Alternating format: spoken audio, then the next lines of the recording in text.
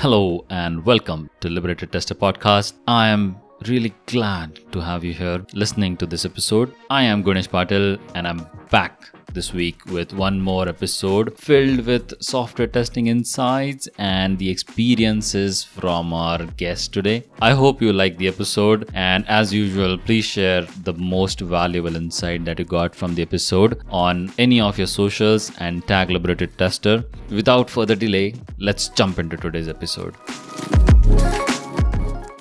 This episode of Liberated Tester is sponsored by fantastic people at Tricentis who have just launched a new community called ShiftSync.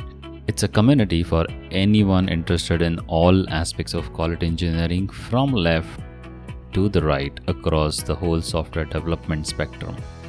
The platform features various articles, videos, learning materials, user forums, and industry expert contribution. And there is a chance to be on the leaderboard as well. I was myself on a leaderboard for 2 weeks. So don't wait any further and click on the link in the description to join the community and win some fabulous prizes. Hello and namaste to all the listeners. Welcome to this new episode of Liberated Tester. This is the part 1 of the conversation with Lisa Crispin.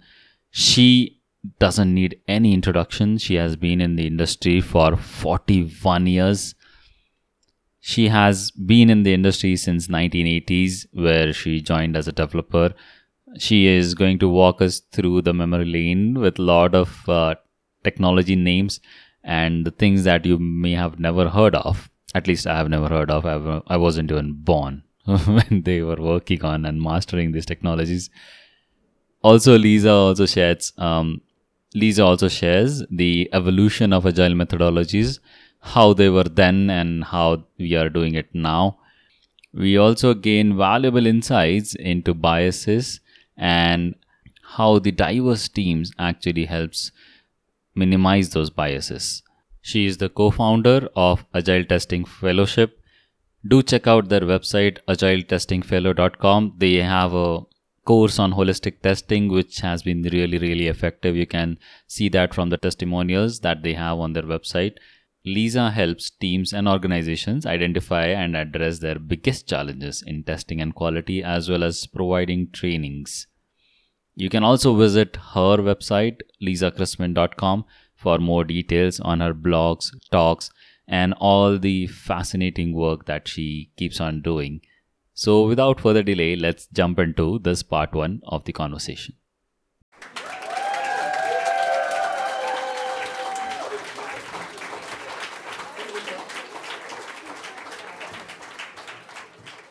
I think our conversation started with the feedback that I asked you on the podcast, and you were very kind to give it to me with your comments and everything. And then now we are having this discussion. So very grateful to have you here.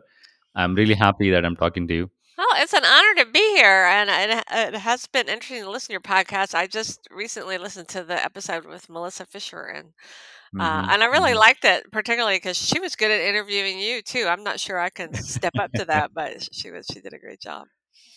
Yeah, I actually cut out the first 8 or 9 minutes where it was exclusively me. I was getting interviewed. So I said that I'll keep it for some other time, or maybe a next episode we can put it there. I want this to be focused on you, so let's not get me into the picture. Okay. Yeah, I have plans to publish it sometime later. Maybe we'll do that. That would be great, actually. I Yeah, do like yeah, podcasts where both the interviewer and the interviewee kind of just have a conversation. Those are nice. yeah. So let's plan on doing that today. Okay. Hopefully. Yeah, let's talk about your journey as a tester. I saw you in one of the panel discussions where there were a couple of companions with you where you completed 20 years. Was it recently? Was it 20 years in the industry? Was Oh, it I've like last I've year? been in the Hmm. industry for 41 years. 41. So I started as a programmer in 1982. Oh my. Yeah, I need to get someone to research for me, I think. Yeah, sorry about that. Can we talk about your journey, how you started, and what motivated you to be in the field for so long? It's interesting. It's an interesting question because when I first started as a programmer. I just needed a Mhm. job. And I saw an advertisement at the University of Texas for programmer trainees, no experience required. And that was me. I had no experience. So fortunately, they were hiring, they were very smart. They hired people for their domain knowledge, and they wanted Mhm. somebody with Mhm. a business background, and I had an MBA. So they had a really great training program. And even though this is in the early 80s, a lot of the principles they used were very similar to what we think of now as agile approaches. Just a very collaborative way of working, Yeah. and it was a great training ground, and we all helped each other. And I did that for a few years, and ev- eventually got into um, working for a software company whose products I had used Mhm. in their tech support. And so this is again still the 80s, and um, our customer support center was in Denver, Colorado, in the Mhm. U.S., and our most of our developers were in Germany. Oh, And okay. so, of course, those are the days where the products went out on tape. Releases were not very frequent, and we did. This was pre-fax, much less Okay. pre-email. And so, Oh. basically, we picked up the phone, and there was a customer there. And so having an angry customer call to say, I just installed the latest version, Mhm. and how did you miss this giant bug? Oh. And our major product was database software, so that was a big deal.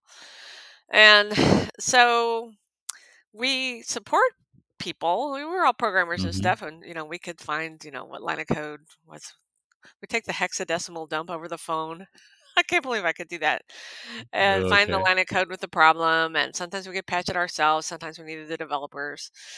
Uh-huh. But we started thinking, if we got a chance to try out the new releases before the customers did, that might be helpful. So we asked the developers, Mhm. when you're getting close to releasing this, can you just send us like a pre-release copy? Yeah. And they were like, "Oh, yeah, that's a good idea." And so then when the angry customers called, we could say, "Hey, yes, we know about it. We're working on a patch. We'll have it to you next week." And so that was So much did it better. Mhm. And our Yeah. managers were like, "Huh," because this was just our idea, just the worker bees. And the Yeah. managers were like, "Huh, testing," because there was no testing at that company. And Okay. so it occurred to them to create a group of people doing, Uh-huh. testing and releasing, be in charge of releasing the software, testing it, making sure it was ready. And I put my hand up. That sounds fun. Mhm. Mm. So that's how I got into testing. And again, I got this job originally because I needed a job. I had horses. They're expensive to keep. I needed to pay my mortgage and the horses. And it was just something I would do till I did something else. Um, Mhm. Mhm. and the more I did it, at some point I finally realized, oh, I always thought I just wanted to do this till I figured out what I wanted to do, but this is actually what I like doing. So that's how I Oh, got that's here. cool. That's cool. I love No, hearing I mean, I people's can testing mhm. origin stories, and you probably have a good one too.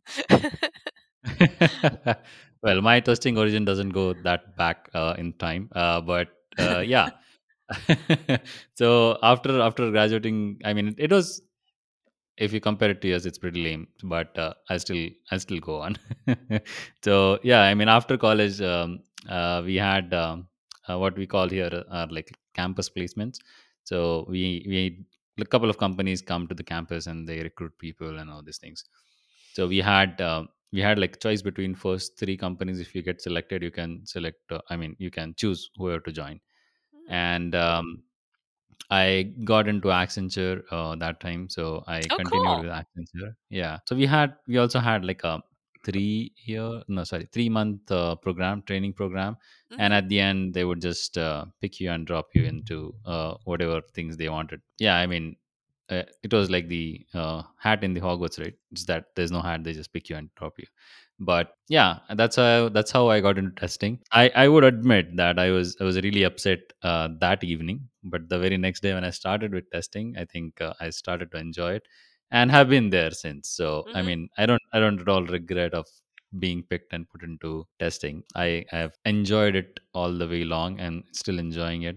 But yeah, I can't imagine being in your shoes and then getting those hexadecimal dumps and all these things. That's really it sounds really what is Herculean task for me. I can't really imagine doing that. We were just But used to it. absolutely, yeah. No, It so was a really fun job though. yeah. So would you like ship another disk to customer as a patch, or how did it work? Oh, just to get the fixes to them? Uh huh.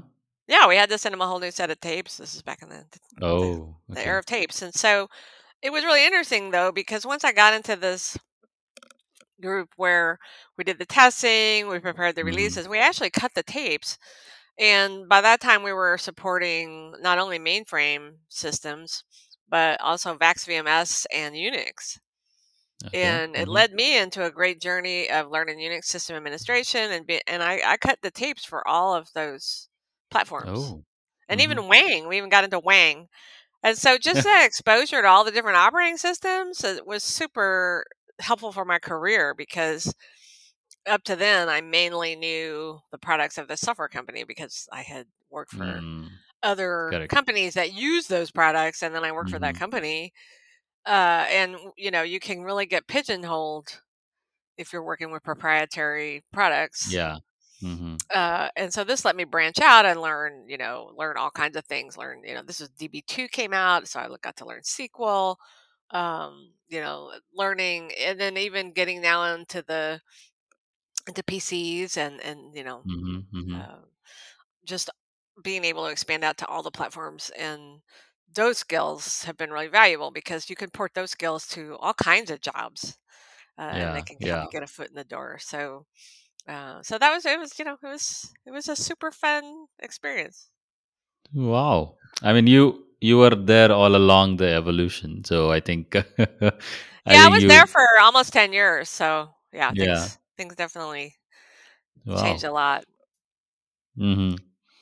So, I mean, they always say that the pace of change that time and this in this era is quite a lot. I mean, it grew exponentially. Even I was reading one of the article one other time that the diameter of the fiber which is there in the microprocessor has Hmm. came down so drastically Oh, it's nowadays like amazing. that yeah, you can't you.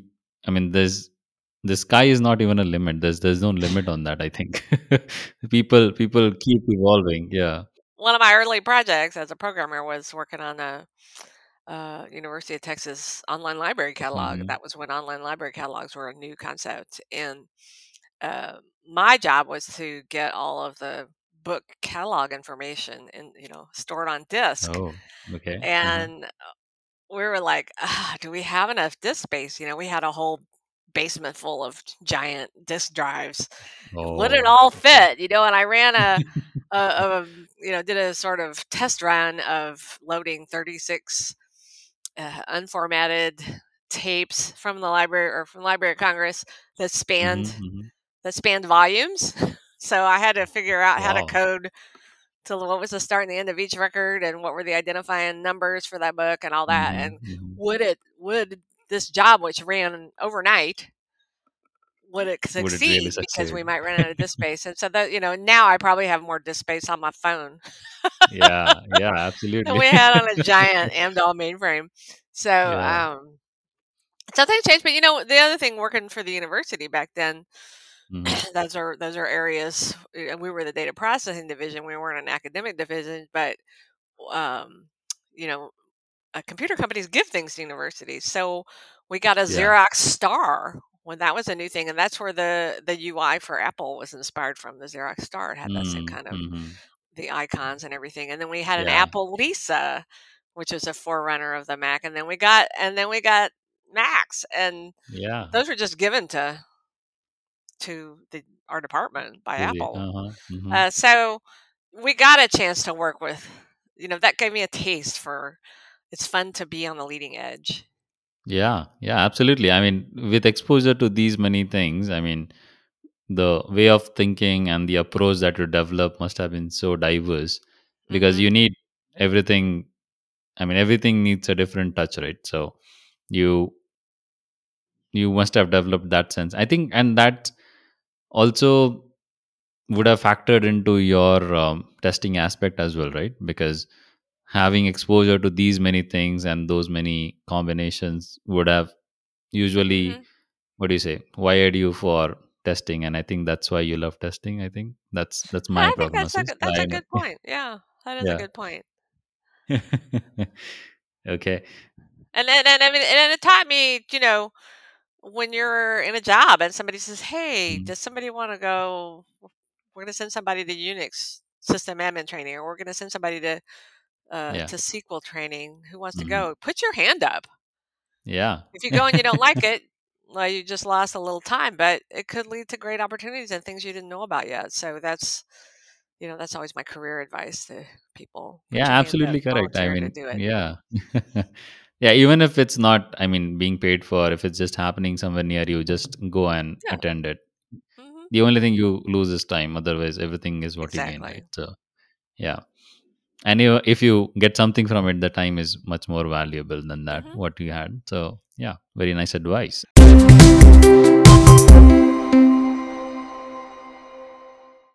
And going back to the agile, which was there when you started the job, and the agile things which are here, though the principles and everything are very much same, have you seen any difference in adoption of agile across the organizations, or the way they run agile now and way they used to run, like maybe 15-20 years back? Yeah, I mean, it was definitely a big moment for my own career when I joined my first extreme programming team. When I read the book, Mhm. Yeah.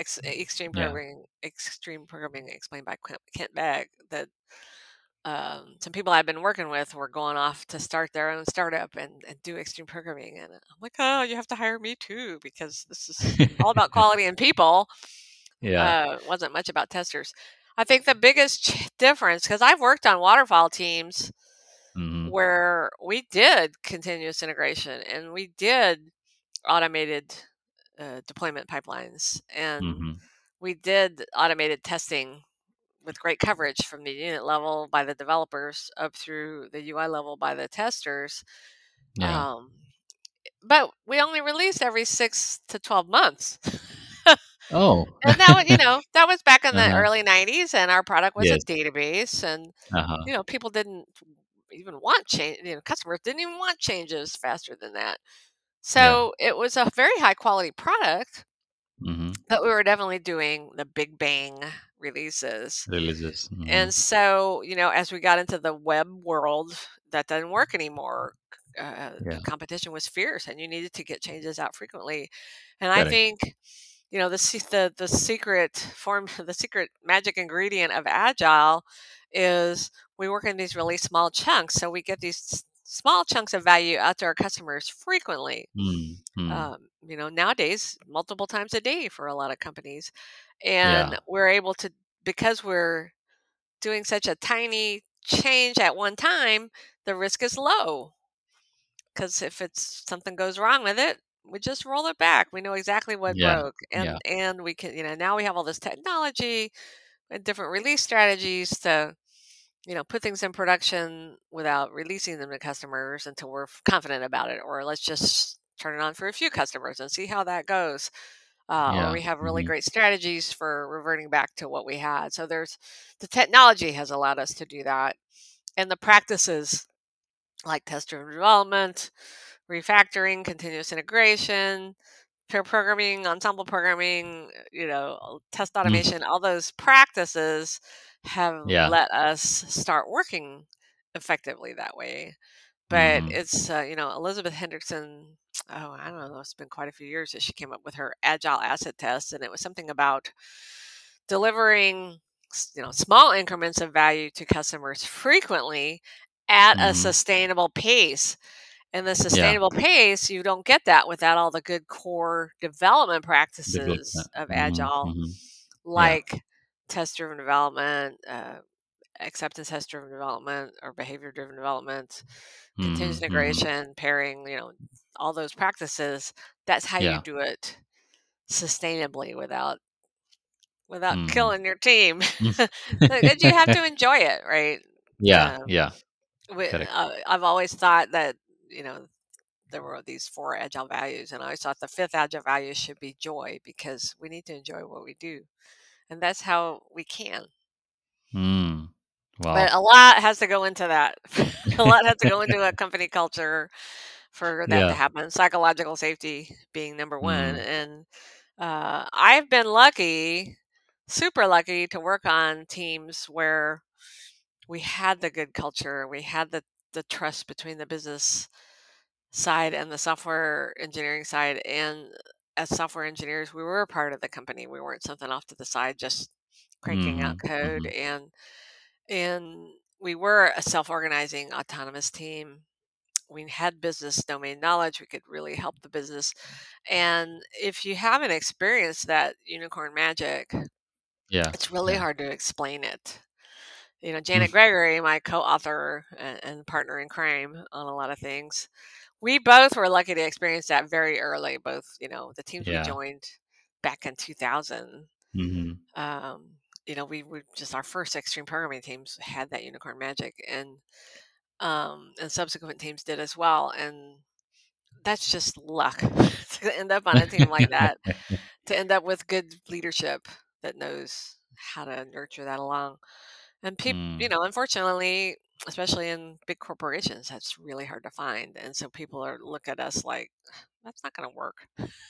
Well, no, it won't work in your environment right now. So, Yeah, yeah. Yeah, because I mean, when I was part of another organization, we also ran a unicorn program, where we would train both the sides on both the skills. Um, I would say it went fairly well. I won't say it was a success as such, but yeah, it did went fairly well. I mean, we didn't had a huge success as such, but we were able to manage people on the both sides, and then get the workload assigned hmm to anyone. If one is not there, other one can do the job and all that kind of things. So yeah, I mean, it I would say it was like about 50% ish success. hmm I would say it was not a big deal, but yeah, I mean, we had an experiment which did fairly well, but then after that's that great. it's slightly drained down. So you were fortunate to have that kind of experience in that sense. Yes. hmm Yeah. So you mentioned about a lot of things in agile, the tools, the processes, and everything else, but also in, I think, with side of the culture, you also need that mindset within the people, the agile testing mindset or overall agile mindset as such, right? hmm So, being author of three books on agile testing, how would you put agile testing mindset and some of the principles that you have already mentioned in your books? Which one you see like which is like most neglected, mm, in the teams? People don't care about that principle. Yeah. It is a different mindset, and you know, it kind of grows to the Carol Dweck's growth Hmm. mindset versus fixed mindset. Yeah. And Janet and I've actually co-authored four books. My first book was co-authored with Tip House, Testing Extreme Programming, um, back in the day, and I've Mm. been very lucky to work with great co-authors. But Janet and I were inspired um, by originally the XP principles, and then the principles behind the Agile Hmm. Manifesto. Yeah. A lot of people have read the Agile Manifesto, which is like working software over documentation, Yeah, yeah. whatever. They don't, We had a huge A3 size print in our yeah, work but area they there. don't Yeah. click the link to read the, I think it's 12 principles Mm. behind the Agile Manifesto, which to me are much more Yes. important. But we came up with the 10 principles for Agile testers. Hmm. And, you know, that was all about, you know, feedback, value to customer, uh, face-to-face communication, which of course nowadays might be face-to-face, like right now we're Yeah. over Yeah. video conferencing. Have courage, keep it simple, practice continuous Hmm. improvement. All these things are part of Agile. Respond Yeah. to Yeah. change, self-organize, focus on people, and enjoy. Hmm. And Yes. when we did our first book, we had a bunch of people around the world, friends of ours, practitioners, reviewing chapters Mm. for us. And Yeah. we asked them what did they think were the most key factors for succeeding with testing in an Mm. agile environment. And number one for everybody was the whole team approach. And that's what Janet and I have Yeah. advocated all these years. Testing and Yes. quality, if the whole team doesn't take responsibility for those, it's just Mm-hmm. not going to Mm-hmm. happen because you've got to build Yes. the Correct. quality in. I mean, even back in the 90s, I heard testing leaders say, well, you can't test quality into a product. And, it was true then and it's true now. You have to get the whole team involved. And again, I was on waterfall teams where that was still the case. The Yeah. developers were writing unit tests and making their code testable and maintainable and operable, Mm-hmm. and that if that doesn't happen, it kind of doesn't matter what else you do. Um, and that whole team approach and collaborating is the key. But then the number two one that everybody kind of agreed on was the agile testing mindset, which is Yes. kind of Mm-hmm. involves all those principles, being Yeah. curious, asking Mm. questions, giving feedback, receiving feedback, and being courageous. You need a lot of courage to be a tester just about anywhere.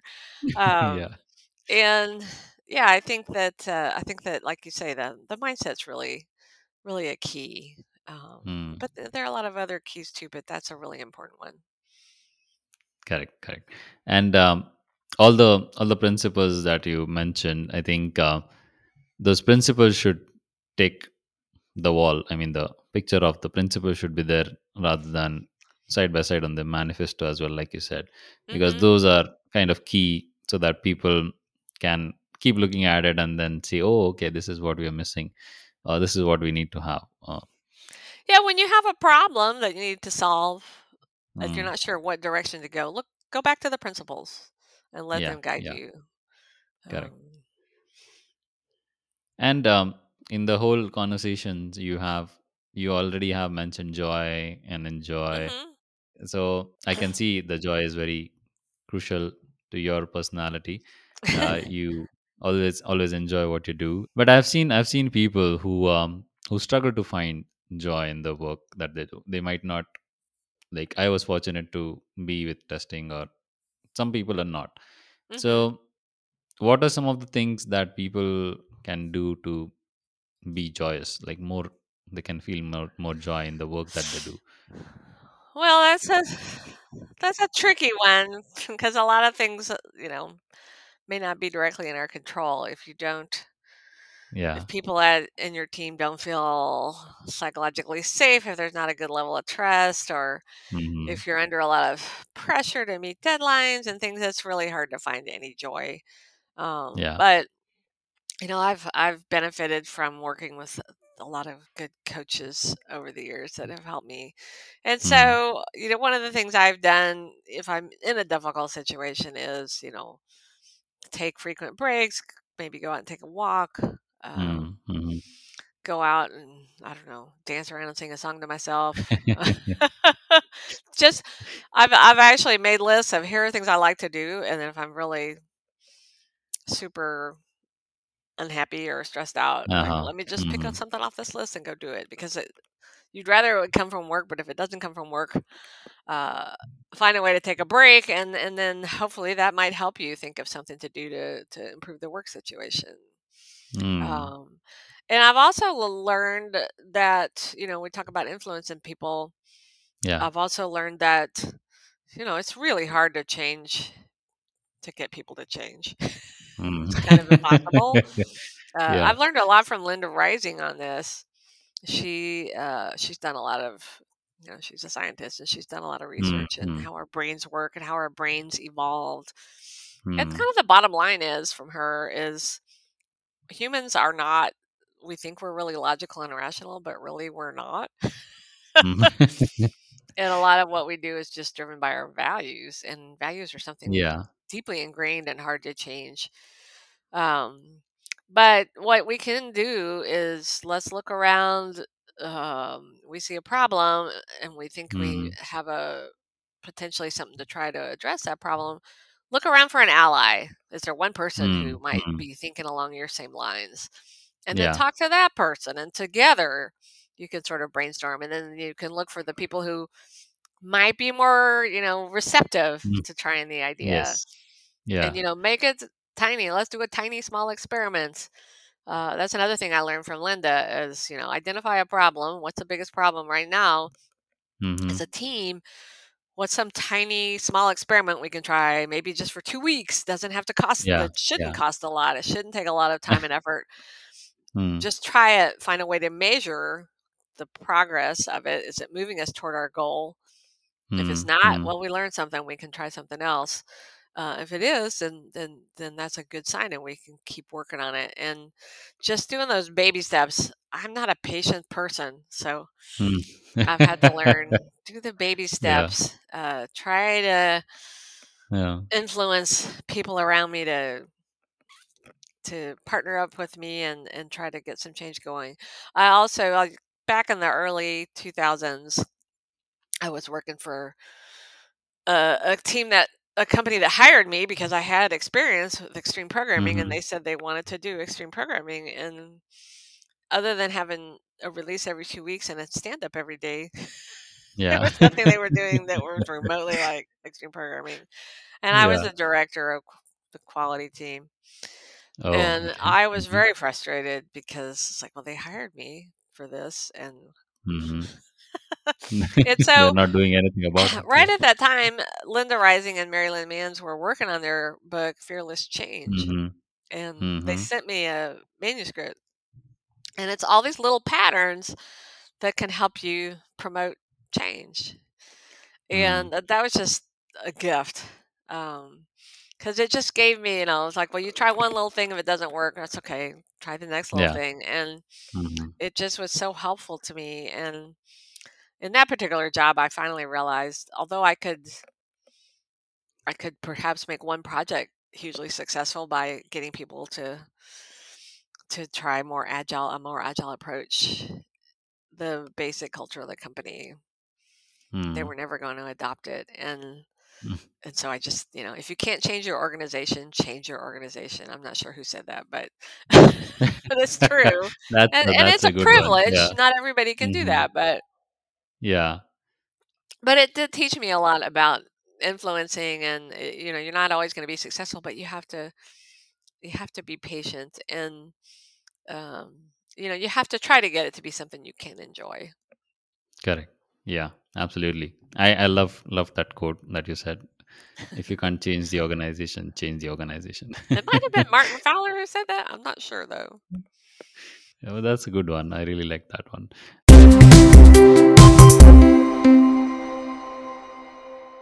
I think also when we discussed defect prevention is very big aspect of the way you work. I believe you believe more in defect prevention techniques than Right. actually.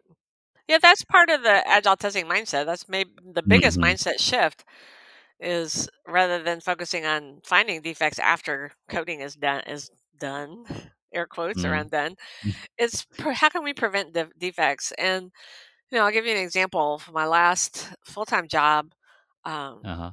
we did ensemble programming or mob programming. Yeah. Yeah. And again, I'm not a coder, so if it was my turn to drive, it really slowed things down. But that's not a bad thing sometimes to slow down and Yeah. think about what you're doing. But I would always ask at the end of every session, Mm-hmm. um, I was like, was it did you feel like I was helpful? Did I ask too many questions? Did I slow you down too much? And they Yeah. always said, you know what, you asked these questions that made us realize we needed to do something different, and that prevented bugs. And that was always the feedback I've gotten. Um, Yeah. is having a different perspective. I just think of having a diverse group. We're all victims of our own unconscious bias. And Mm.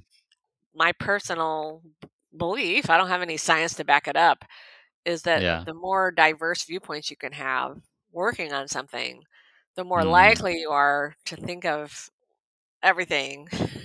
Yeah. Because you're going Correct. to see Mm. something, and we're testing something, you're going to see something that I don't see, and vice versa. Yes. And when Yeah. you see something, it might cause me to see something else that you didn't see, but I didn't realize it until you said, look at this. So, having multiple viewpoints on it is so important. And that's why the cross-functional teams, in my opinion, that's why it works so well, because you do have a Yes. diversity of skills and experience and viewpoints and backgrounds, and it helps us, overcome it helps counter the biases that we have. Unconscious bias, even if you know Yeah. you have unconscious bias, it's still unconscious. Hard to fight, Yeah. but Yeah. hopefully, if we have different ones, then we can all help each It's much other. more beneficial to the team as a whole, right? Hmm. Yeah. So we talked about how biases can help you become productive, but is there any flip side of it? Like, can biases lead to catastrophic results as well? Like, just derail I mean, everything?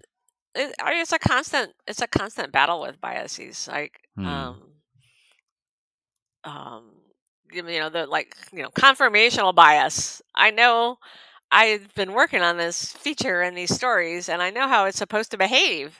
Yeah. And Yeah. so that's what I'm going to see. And I've definitely had experiences, like I can remember a time where, at least four different people, both testers and developers, looked Hmm. at a UI where we'd put something new in, Yeah. and we're all like, yep, good to go, good to go. And there Mm. was something else that wasn't related to the story, but somehow got changed. Mm.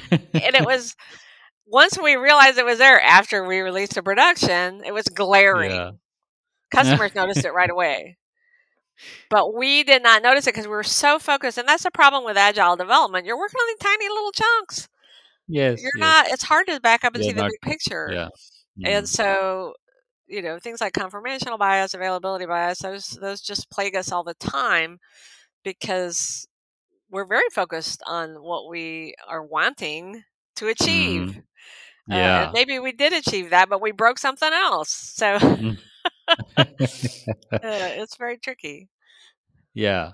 Yeah. I think seeing the big picture really matters, right? I mean, once you're focused on those tiny bits, like you said, right, it gets really hard to envision the whole thing and how everything is going to come together.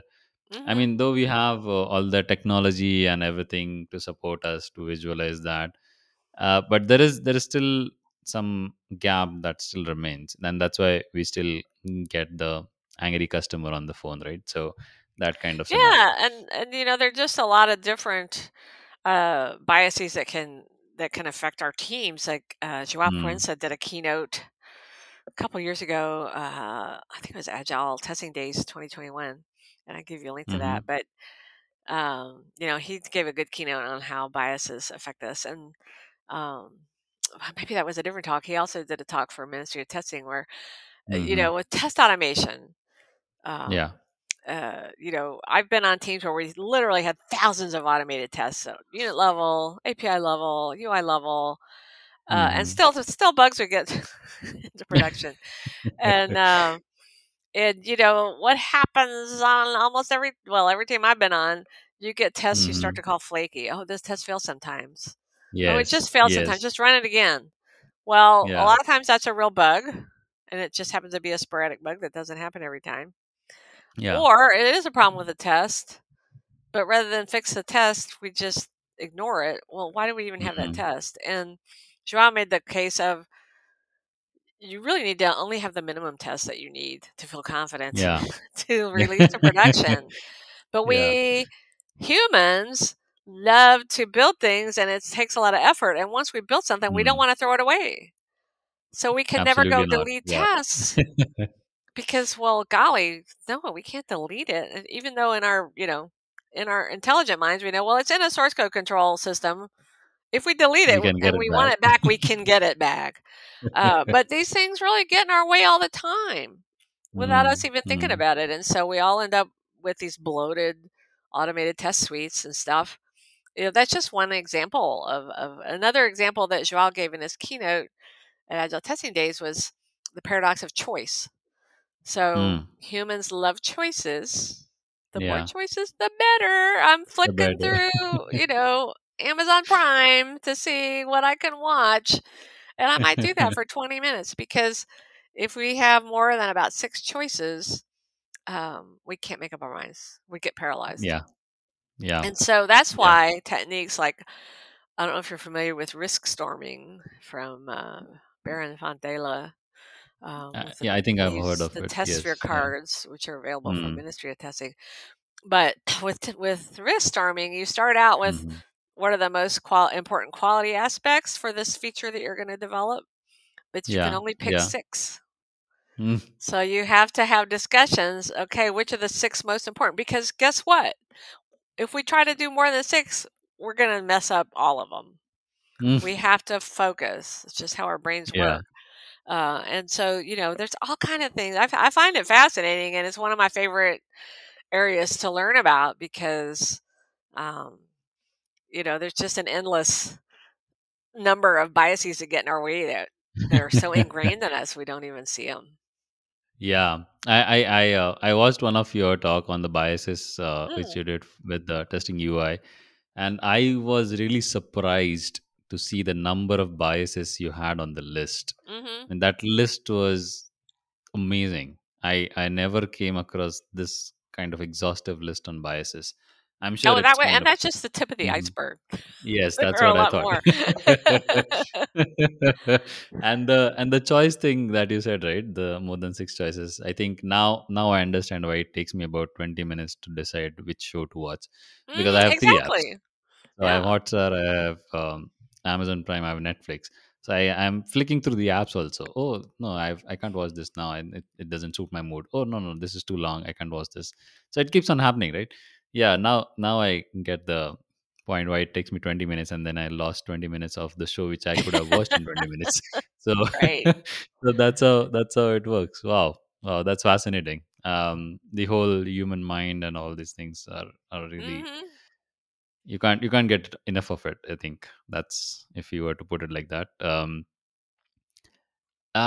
Yeah, and also, when we talk about biases, I think we also have to talk about the ways of thinking, because that what actually causes the biases is what I think. Correct me if I'm wrong, but thank you for tuning in today. I hope you found it useful. If you did learn something new today, please follow us on Instagram, LinkedIn, and also share, rate, subscribe to the podcast so that you get the notifications for the new episodes as and when they're launched. Thank you for being here. It really means a lot to me. Until we meet again, it's a goodbye from my side. Take care and be in great health. Thank you.